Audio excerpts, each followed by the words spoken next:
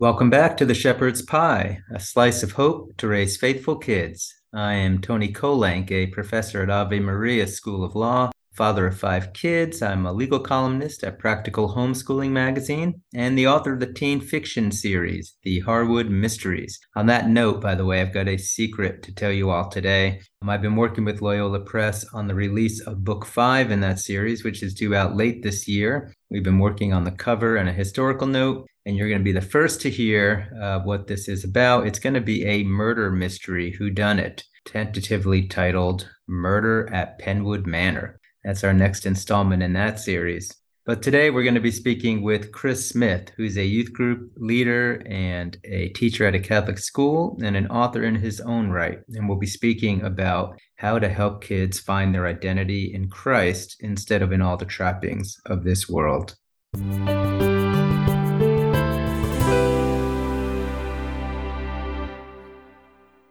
My guest today is Chris Smith. He teaches catechesis at a Catholic school in Canada, and he runs a youth group at his local parish. He also writes stories set in the fantasy world of Bon Vita, which he created actually as a kid and has continued to write in that area. In fact, he released his first novel, Bon Vita's Awakening, in November of 2022. Again, he's been writing since he was young, and he lives with his family and a black lab in a small rural town in Ontario, Canada. Chris, welcome to the Shepherd's Pie. Thank you so much for having me.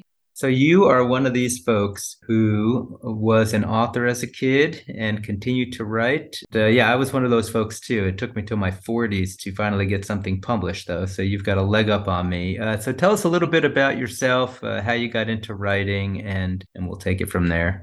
So I got into writing, as you said, in second grade. From there, I just continued to write, and I would play with my action figures or with my friends. Then I ended up making the world Bon Vita. And then from there, I would write short stories. And as I grew older, my family members said, you should turn this into a book.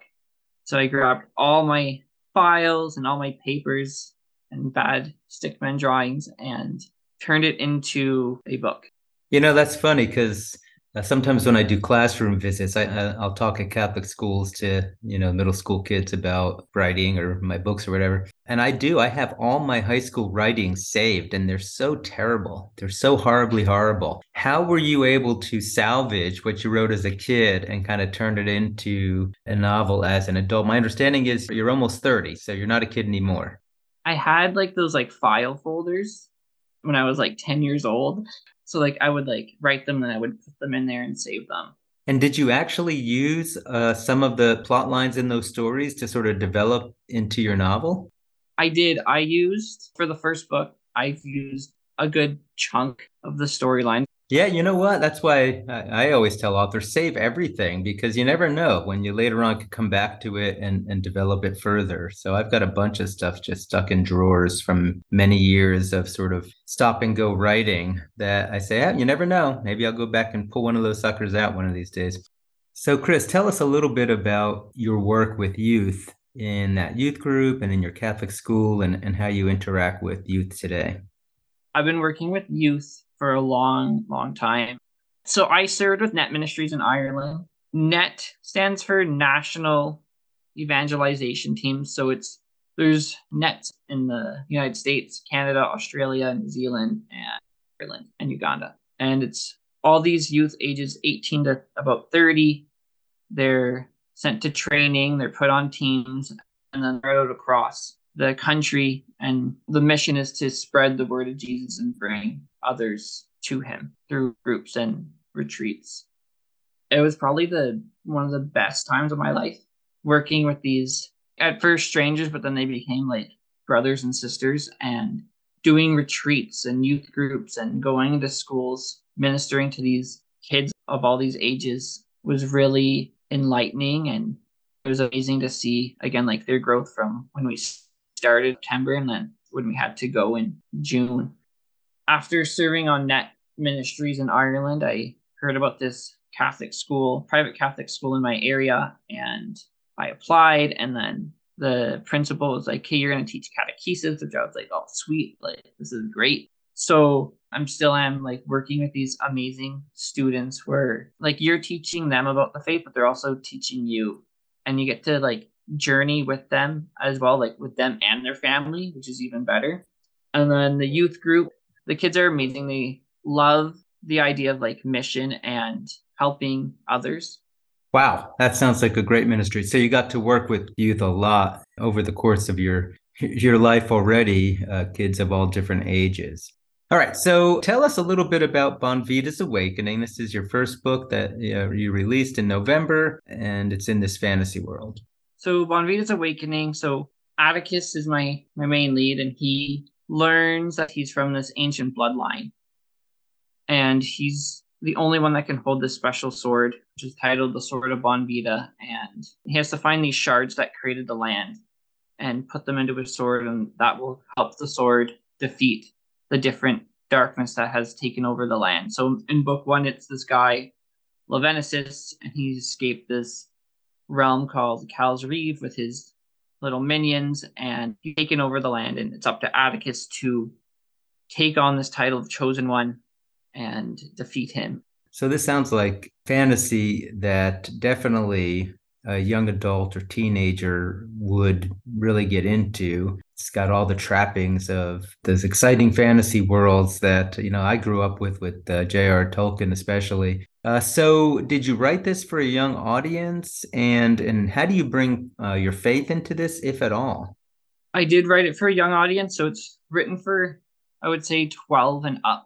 And bringing the faith into it was probably one of my main goals. Like as you mentioned, Tolkien, he's great, and C.S. Lewis. So I wanted to kind of mimic what they did, where they like hid little things throughout the story or with their characters. So doing that was a lot of fun. Like there's like points in the book where it's like obvious, where I'm like, yeah, this is what I want to do. And this is how I can connect it to the faith.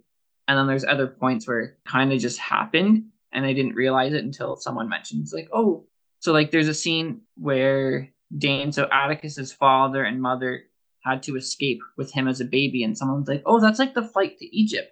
And I was like, oh, yeah. I was like, okay. I didn't do that on purpose, but it like people are finding these connections, the ones that I put in and like other ones that I didn't even think about.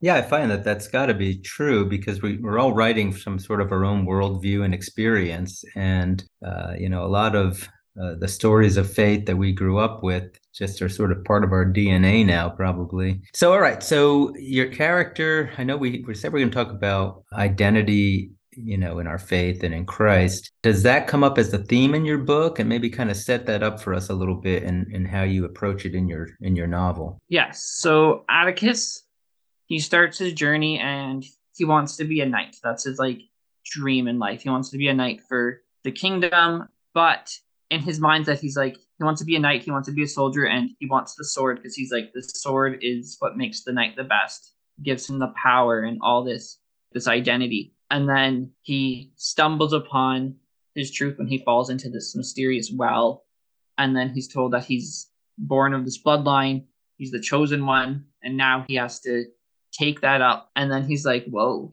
okay, I can do this. And then he's handed the sword. And then throughout the journey, he slowly starts to take this sword and the identity of the chosen one, like real. So like there's a point where he's like, he has his friends and his companions that are with him who are like helping him in this journey, but knows that, but the sword is really helping him.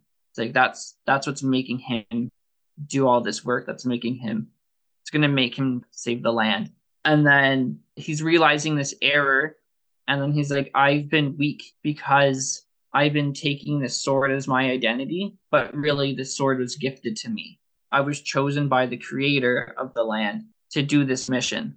Interesting. So it's like he was finding his identity in the sword, and he has to learn to find his identity, in fact, in who he really is. So why did you decide to kind of explore this idea of identity in Christ, and you're contrasting it with the identity with the sword in your story? Did that have anything to do with all the experience you've had working with youth in the last decade?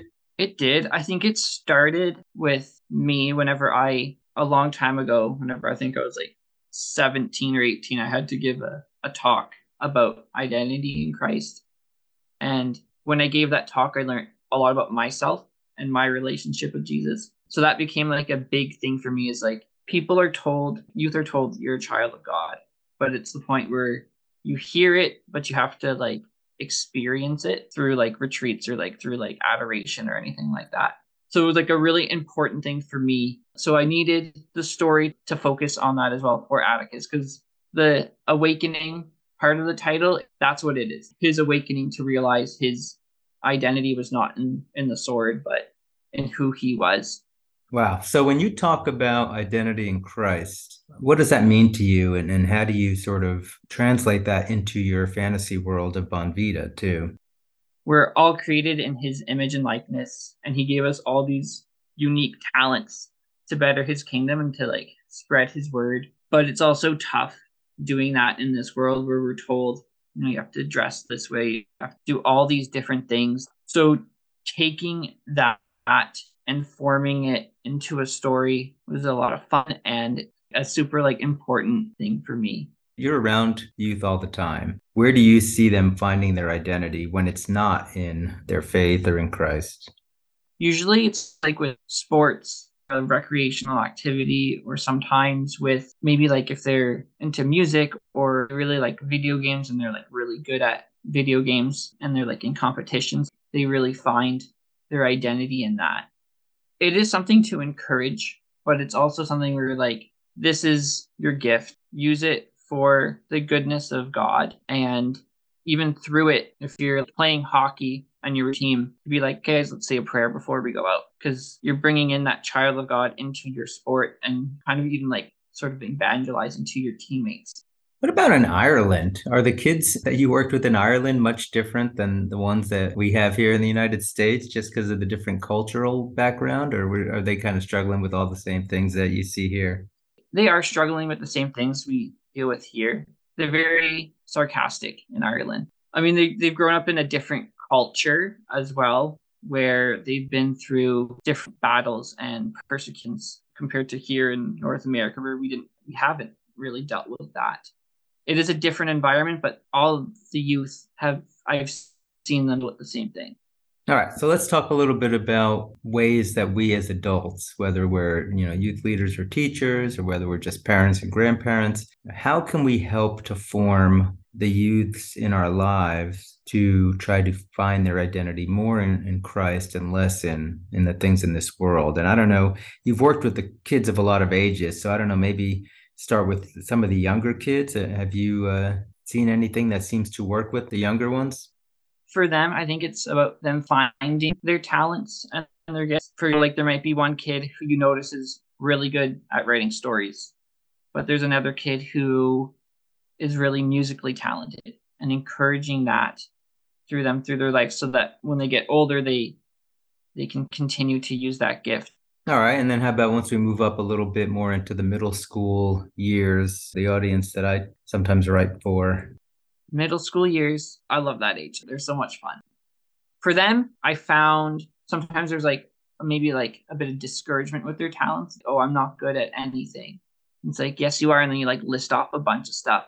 So it's a continuing of encouragement, and then kind of like showing them and like helping them to like live that and to continue to grow in that gift and talent. And then high school? High school kids, I know they know their talent. They know where they stand. And for them, it's helping them practice and challenging them. We have all these different ages. They're focused on their individual talents. Some of them may be finding their identity in those talents. Now, how do we sort of take that and start directing it to their faith or to Christ? Well, first thing is like talk to them about it, telling them that this is a talent God gave them. One thing I like to do is relate it to the parable of the talents. Pray with them, get them onto a retreat, send them where they can grow closer to God, and then through that they can grow deeper in their talents. I mean, what is it about retreats that you think are so effective with youth? For retreats, it's the idea just like you're away, you're with maybe like a group of missionaries, or you're with people in your area that are leading this retreat. They're playing games with you, they're giving talks, they're sharing their stories. And most of those relate to like finding yourself and your relationship with the the Lord. I love retreats, and I like encourage them for youth because you do grow and you always do get something out of it, even if you don't want to go. The people that don't want to go, by the end of it, there's always something that nabs them. Yeah, even going back to my youth, that's going to retreats and then working with youth and bringing them to retreats over the years, it is true. Like there's something about you get them in a retreat environment where they're away from things and they have to start really thinking about their faith or just having this downtime, get away from their phones and everything else. There is something where the Lord seems to be able to work on us in those environments. All right. So when you bring it back to your character in Bon Vita's Awakening, ultimately, are there any lessons that you're hoping the youth will draw from how your character ultimately finds his identity in his creator instead of in his sword? Yeah. Like I said, he finds his strength in his swords. We'll say that's his talent. That's where he finds his strength. That's where he finds himself. And sometimes he'll not even think about those around him or about who he actually is, to the point where that actually makes him weak. And then he needs to realize within himself, yes, I'm the chosen one. I hold this sword, but that's not who I am. Well, it sounds like he definitely goes on that journey, that hero's journey that we often talk about in our writing. And on the flip side of our entertainment segment, I understand that you also use a movie with your kids. That might be another way to emphasize this issue of our identity in Christ.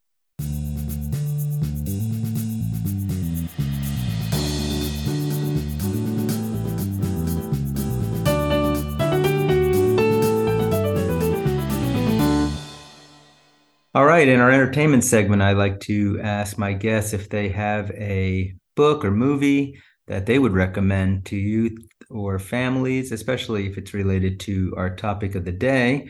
And Chris, you told me that you actually do use a movie regarding identity. So what's that? Yeah, so I use this movie. It's called Bright Ones, and it's found on Amazon Prime. And it's about these youth who are told by their teachers. So they're competing to get into this art school, and they're told, these people, they're like, you're going to perform in a talent show, and we want you to use your gifts as children of God to perform, to get into the school. And each student has their own struggle. Like there's an orphan, there's someone that struggles with their parent, there's someone else that's like a bit of a troublemaker, and then they each have their own special talents, and they have to find a way to express it through these different forms of art, which is perfect for this segment because one of them even sings one of the praise and worship songs. What is it? No Longer a Slave. I think that's what it's called. And in it, it says, I'm a child of God.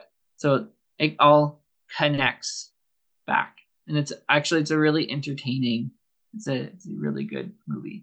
Sounds like it's explicitly Christian. And for what ages do you think? I would say probably 10 and up, possibly 8, but the students are probably in the grade 6, 7, 8 range in the film. Is that the age range that you showed it to also, was kind of middle schoolers? Yes. And what kind of reaction did they have to the movie? They really enjoyed it. Some of them didn't know. They may have forgot what the movie was called. So afterwards, I'm like, what's this movie? I want to watch it again when I get home. It's I told them, it's they all seem to really, really enjoy it. Excellent. Well, Bright Ones is the name of the movie so that our listeners won't forget it. And it is on Amazon Prime, you said. And all right. So, Chris, so we've been talking about your book, about, who you are as a person. If our listeners want to find out more about you or get a copy of your book somehow, where would you like them to go? So you can get a copy on Amazon and Barnes & Noble in the States. You can purchase it there as well. So my website is cdsmithauthor.ca. So, Chris, it's been a pleasure having you on the show today. I really appreciate it. And I wish you all the best with this first novel. And how many more novels will be in this series? I'm looking at doing 3. So right now I'm the second. I'm hoping that it's out by September to November. So that's my goal for the second book.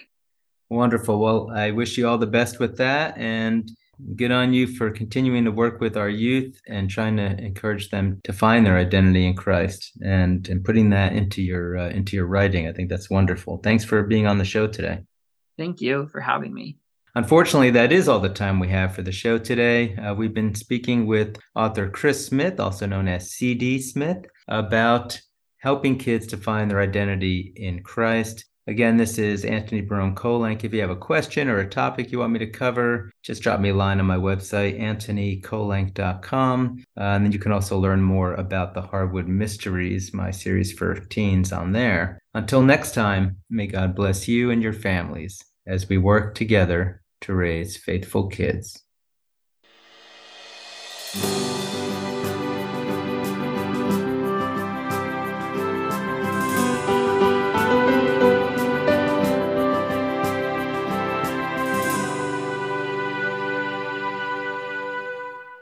You are listening to WQPH 89.3 FM Shirley, Fitchburg. And now a word from author Peter and Jemmy, who is the host of Your Prayer Intentions, taking place every Saturday at 12:30 p.m. Whether you're donating money or giving us prayers, without you, we don't go on. And if you do want to help us go on, please consider going to WQPHradio.org. There's a donate button there. You can give once, you can give monthly, and it makes a difference. It keeps all of our shows, and we have a great lineup of shows, keeps us going. And whether you're a fan of Your Prayer Intentions, or whether you like Steve's show, Benedict's Harris Sundays at midnight, whether you like Brother Matthew and Brother Anthony from the Housetops, which is on Sundays 10:30 a.m. and 4 p.m., whether you're a fan of the Children's Rosary, which we have every day at 5 p.m., 7 days a week, whether you like our Local Matters show, which is Saturday at 11, or Talk Catholic, which comes right after us at 12:30, or Dan and Tom with the 13th Apostle, which comes just before us at 11:30. Any of those shows and all the stuff you donate, you help these things come out. But what also at the WQPH website, in addition to podcasts of our shows,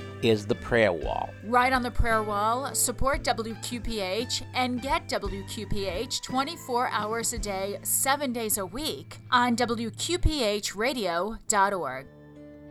Tim Kilcoyne of Talk Catholic airs Saturdays at 12:30 on WQPH Radio. And I have the privilege of introducing a good friend and a newcomer to the team at WQPH, Larry Domenico from Clinton, Massachusetts. And Larry is a musician par excellence down there at the Sunshine Cafe on weekends, for that matter. And he is going to do a show called Larry's Music Loft. And I just like to get a little intro from Larry as to what we can expect. Hi, Tim. Yeah, this is a whole new thing for me. I've been playing music all my life, and you approached me where you had this spot open, and you asked me, would you like to do a radio show?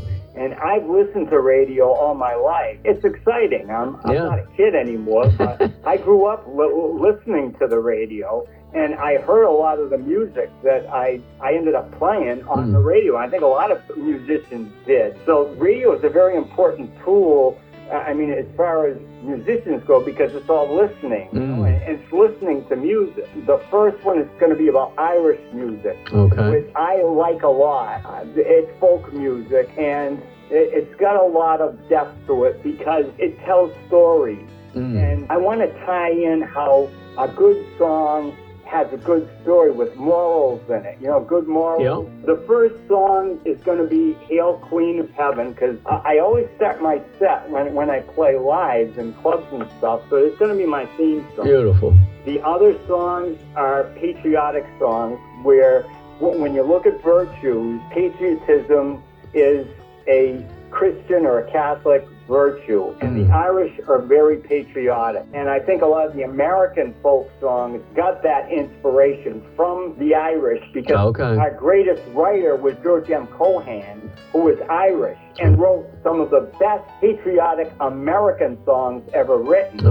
Their songs have a very catchy hook to them. A melody that people in pubs or people on the street or anyone who hears the song can remember it because of these catchy melodic hooks, melodic lines. Kind of sing along. They are very creative. To each song, Yeah. which is powerful. Yeah. So you've got powerful stories in the song. A good story has got what? Who, what, when, where, and why. And they've got a lot of detail about characters Nice. in these battles, or characters, leaders. You're describing what constitutes good music, Larry. Good melody with a good storyline, huh? Exactly. Another song, if you think of from the Sound of Music, Edelweiss. Okay. Another song Austrian. that's very patriotic. Yes, yes. Bless my homeland forever. And a little catechesis in very- between? Am I hearing that? Yeah, I'm going to have a little comment, like the Unicorn song. I make the comment about, well, if you don't follow God's commandments, you might get swept away by the unicorn.